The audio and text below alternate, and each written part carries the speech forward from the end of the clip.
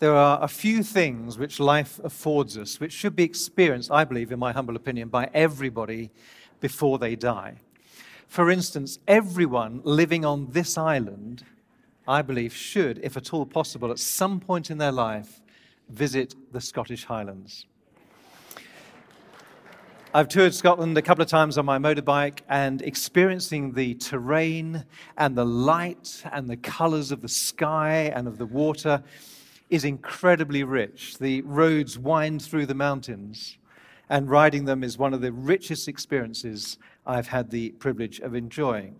I hope to go again sometime very soon. Now, out of interest, I know this is going to be a small minority of you, so you'll need to make up for that. But just on 3, give us a loud cheer if you've been there and you loved it. Okay? 1, 2, 3. Yeah! Oh! Either a few of you are very loud or a lot of you have been there. Well done, well done. Talking of incredibly rich, here's another thing which really should be experienced. Asda's extra special sticky toffee pudding. It is my favorite shop-bought dessert. It is much better than you can find in almost any restaurant. I'm imagining more of you will have experienced this than even the Highlands of Scotland. So on 3, would you please give us a cheer if you've tried it and loved it? 1, 2, 3. Some of you are silent. What are you doing? What are you thinking? It's been around for a decade and you've never... Now here's a picture of how I like it to be served. Hot with ice cream. That's Häagen-Dazs, pralines and cream ice cream there in the picture. And then cream, quite a lot of it, on top of that. If you are not diabetic or have some other sensible reason to not have this experience at least once in your life, I think it's important you do not let another year go by without trying it. Now, if you've given up desserts for Lent, you might want to put in a note in your diary to try it sometime, or even better, as Lent ends, doesn't it, next Sunday, to celebrate Easter by having it for dessert next Sunday lunch.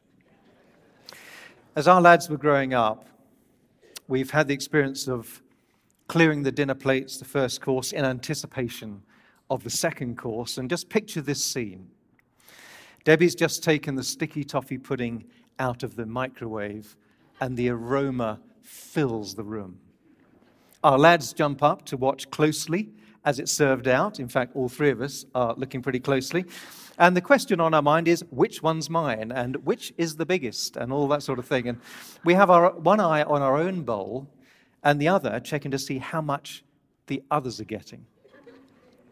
There is something inherent in us, in all of us, which means that even when we receive an incredible blessing, like Asda's extra special sticky toffee pudding, it's the treat someone else is getting which draws our attention. And we find ourselves asking, what am I getting? What am I getting out of this?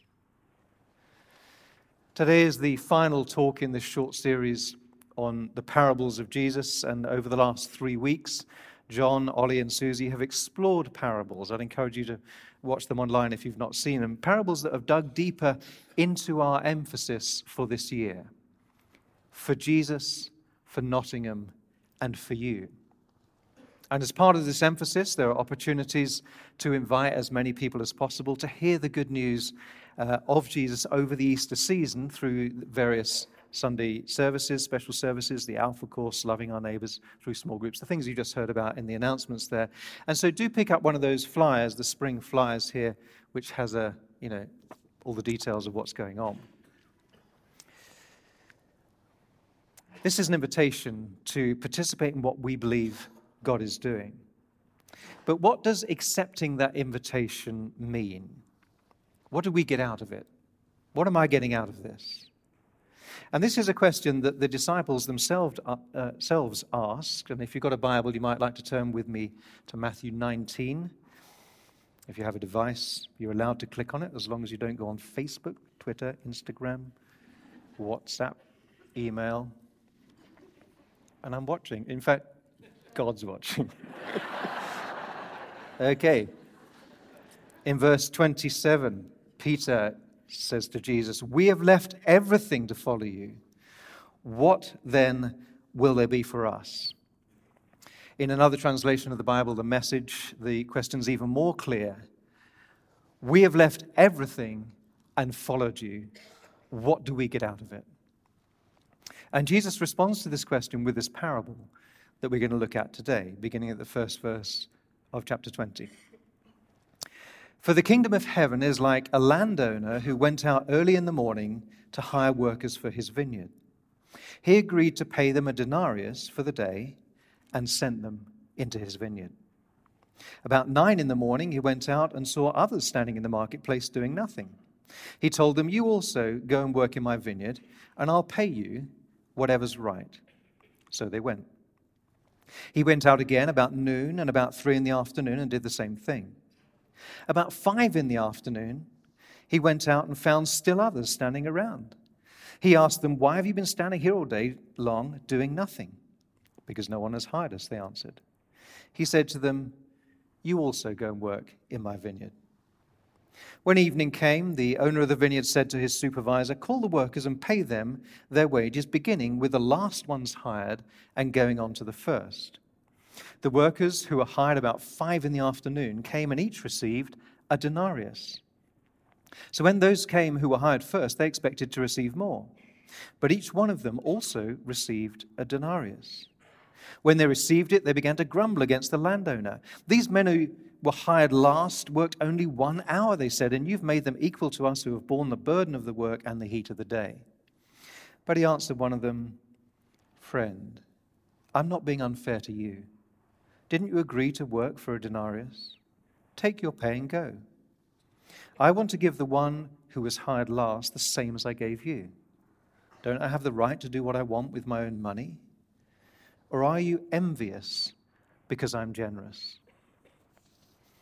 As we have explored over these last weeks, parables are world stories that help us see kingdom truths.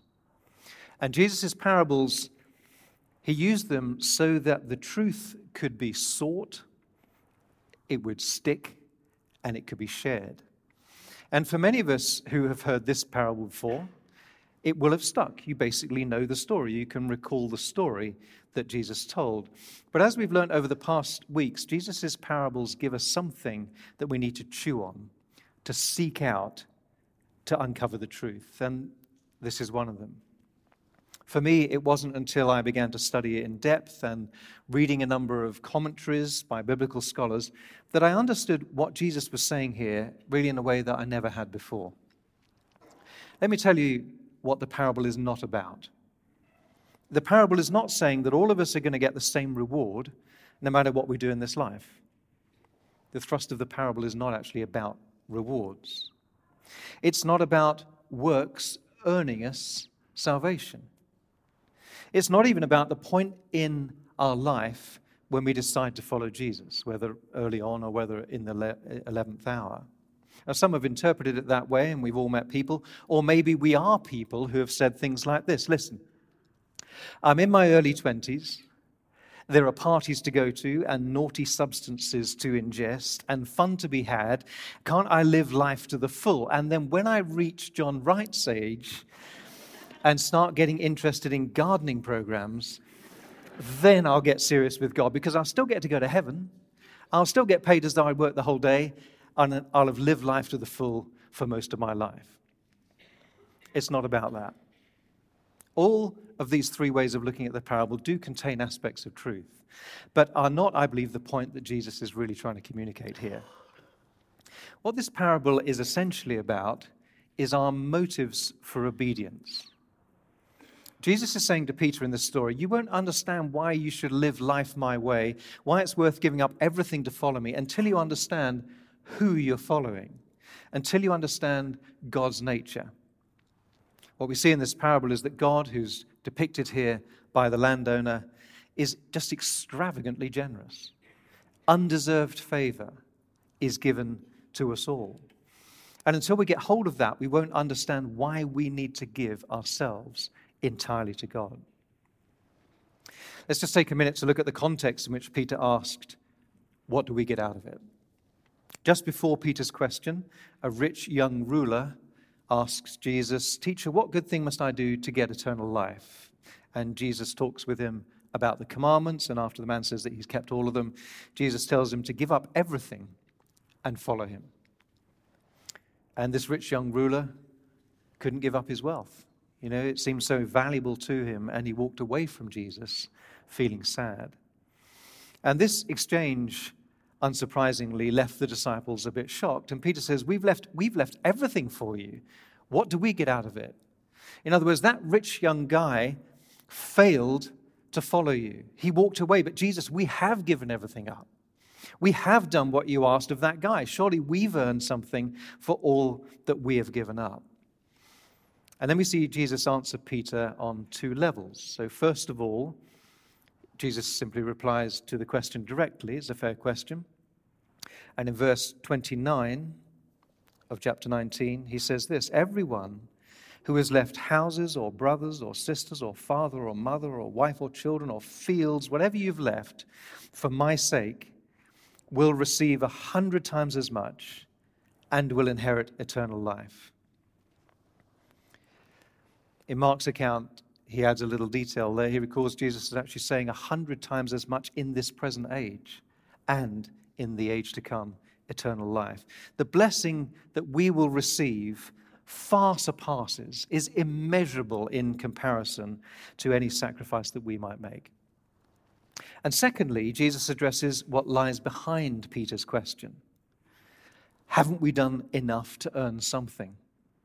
And Jesus' answer is essentially no. Because, like many of us, the mistake that Peter was making was that he thought God's favor is to be earned. But Jesus' response in this parable here is, don't think you've earned anything. This is about grace. This is not about putting in more years of service. This is not about doing anything for which God owes us payment. This is about who you are working for.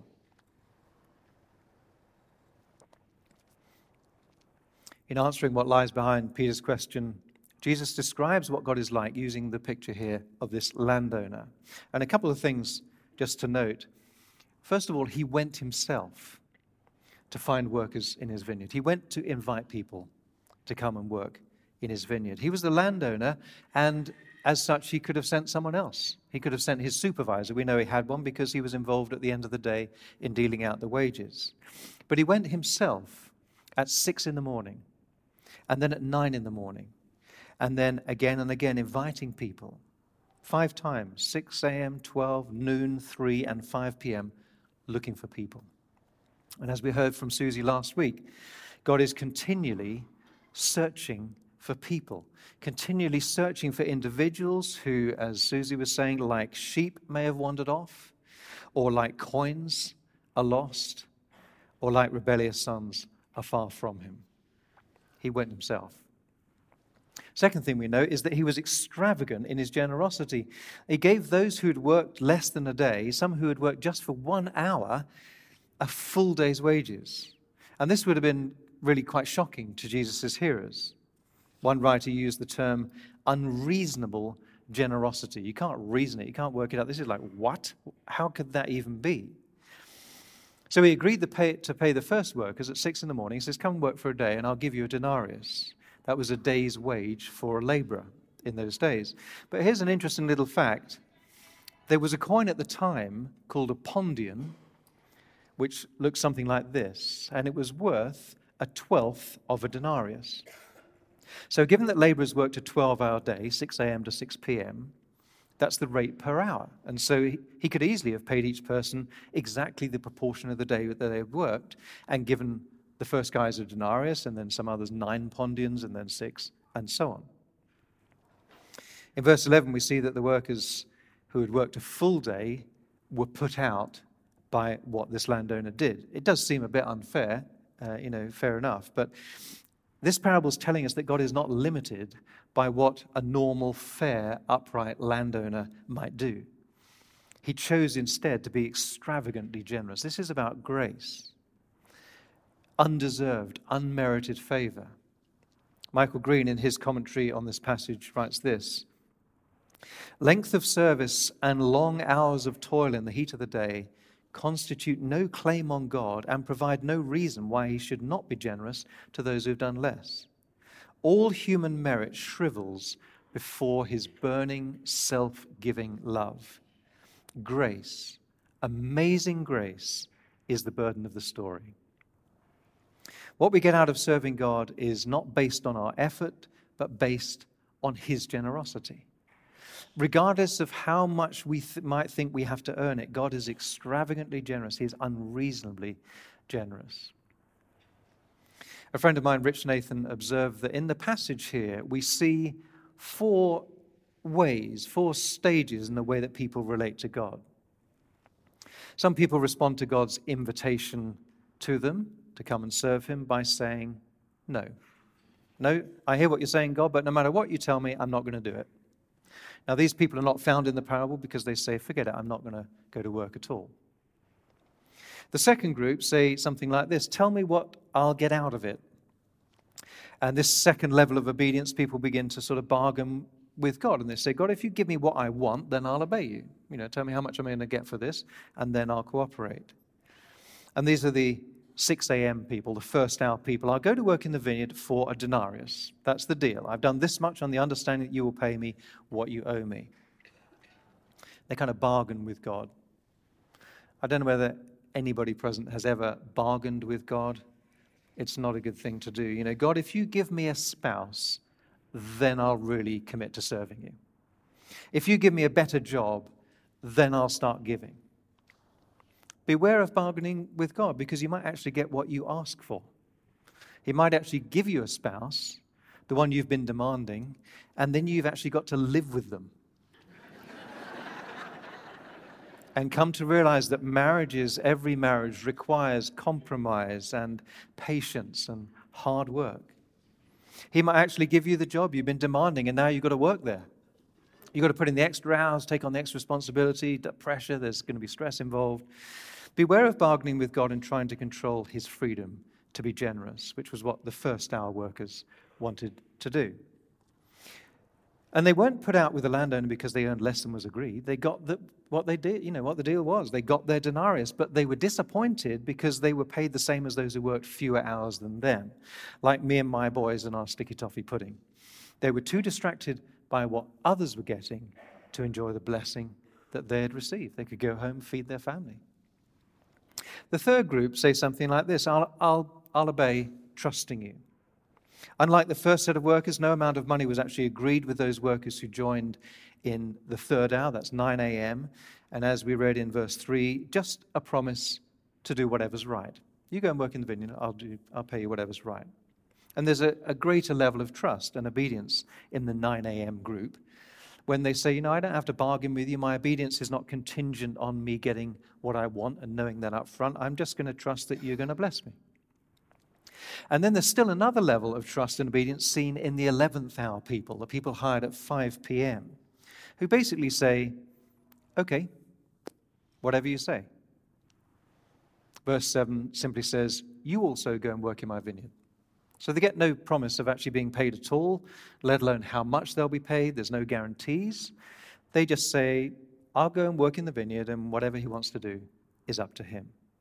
And the ones in this last group were the ones who were blessed the most. No promises, they simply trusted the nature of the landowner. The point that Jesus is trying to get across here is not which of these four groups we might fall into, but he's teaching us that God's way of blessing our serving may differ from what we expect. God's sense of fairness is not the same as ours. He treats each of us uniquely, and we can be more than confident that it will be better than what we might call fair. In this parable, we learn that no one will receive less than what they hope for. It's just that some will receive far more. As it says in Ephesians 3:20, God gives us exceedingly, abundantly, above all we can ask or imagine. So what's the answer to Peter's question? We've left everything to follow you. What do we get out of it? Well, what we get out of it is, first of all, we will be rewarded. Don't worry, Peter. Whatever you've given up in following me, you'll be rewarded 100 times over. And then in answering the underlying assumption, look what I've done for you, surely I've earned something good, Jesus is saying, no, this is not about getting what you've earned. This is about serving the most generous, the most wonderfully extravagant person who is so full of grace. He loves to give us more than we can ask or imagine.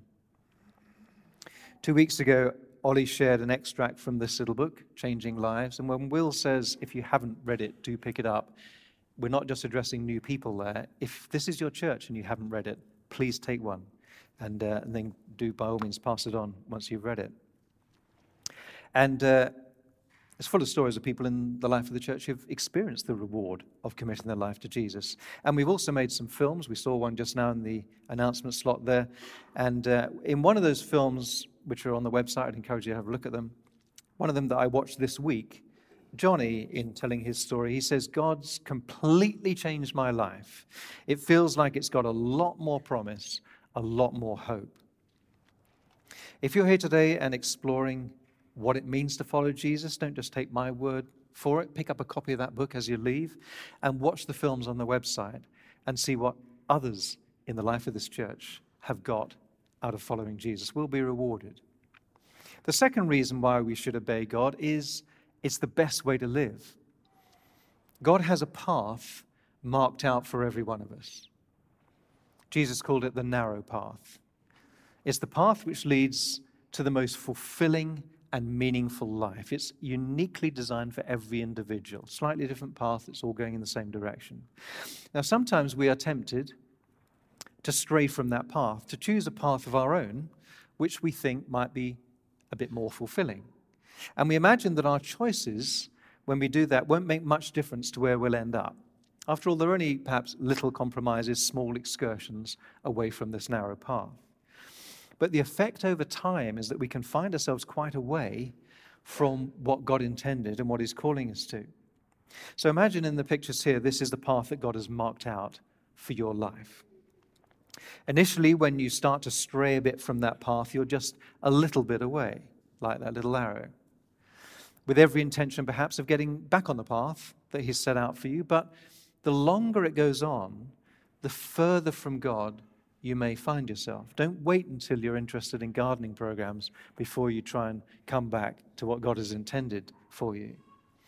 The only way to grasp why we are best off continue on the path that God has set out for us rather than taking that fork in the road is that we get to walk a path where we are positioned to receive God's grace as it is freely poured out.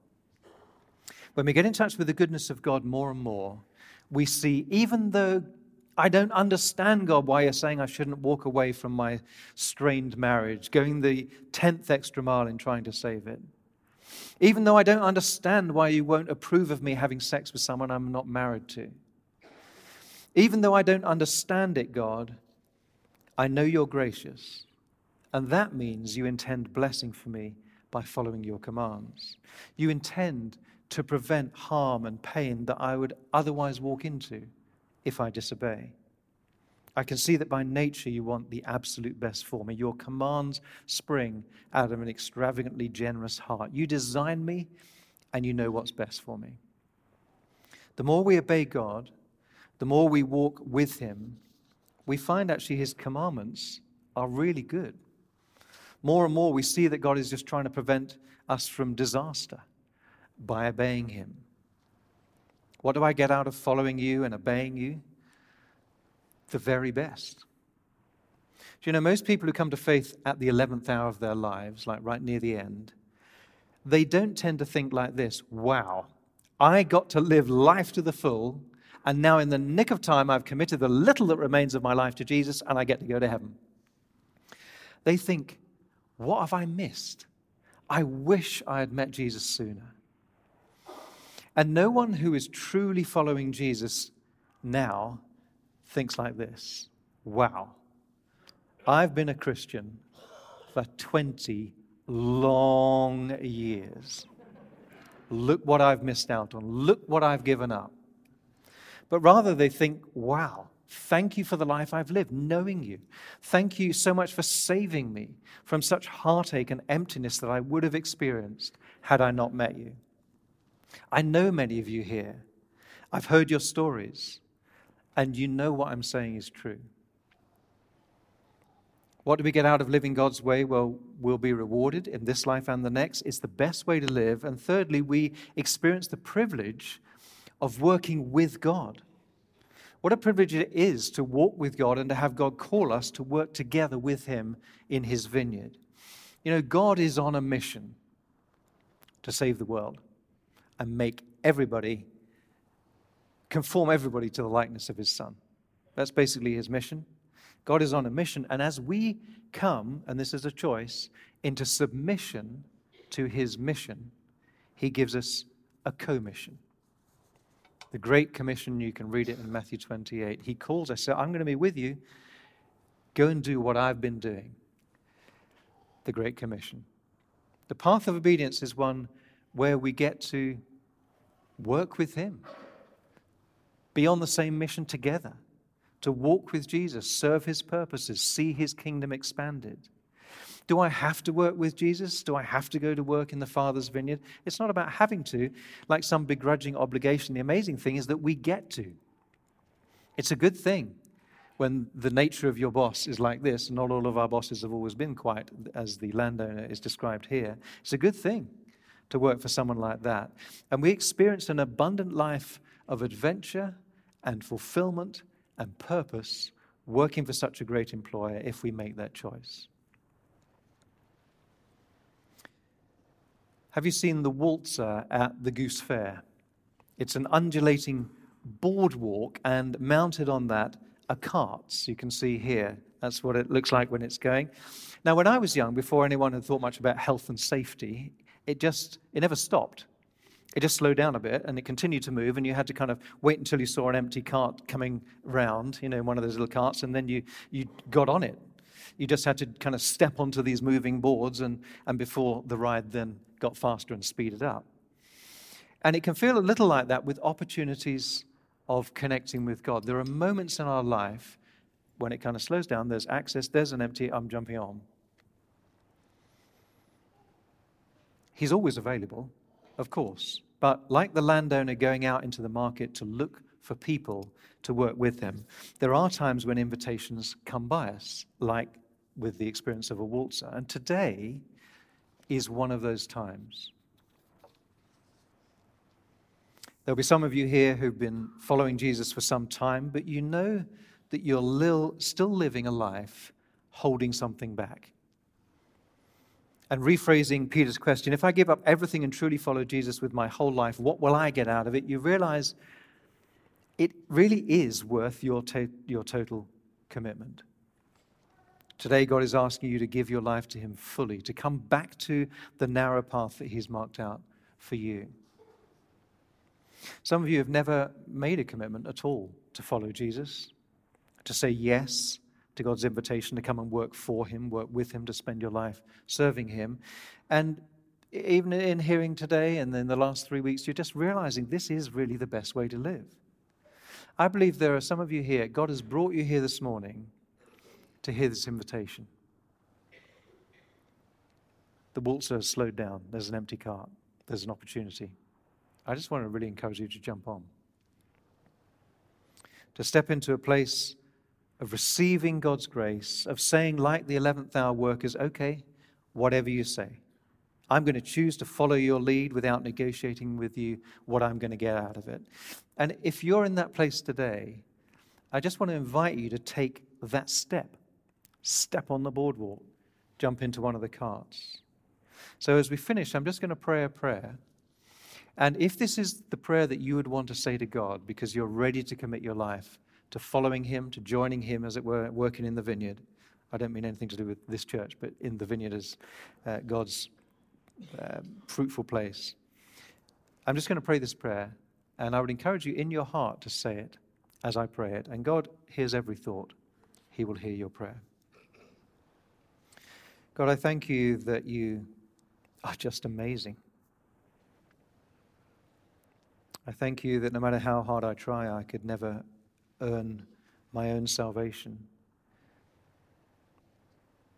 I can never be good enough to earn a relationship with you. I thank you, God, that you have come looking for me. You've come to invite me to join you. And this morning I want to say yes. Thank you for the invitation. I receive it.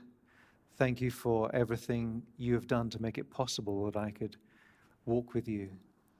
I could walk with Jesus for the rest of this earthly life and into eternity. And I commit my life to following you, to serving you. Though I'm sure I'll fail, I'm ready to give everything up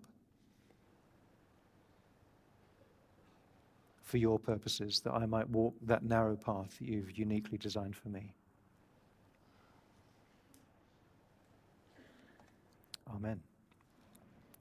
Now, if you prayed that prayer for the first time, we'd love to give you something. If you were to tell someone you came with, or if you wanted to go to the Connect area, they'd love to give you a New Believers Pack, which will have some books and booklets in it, which will help you as you begin to walk out this journey of serving the Lord. So please don't leave without doing that. And if you would like someone to pray for you and just kind of seal the decision you just made, do come up in a moment when others come up to the front here and just tell the person, I just prayed that prayer, and have them pray for you.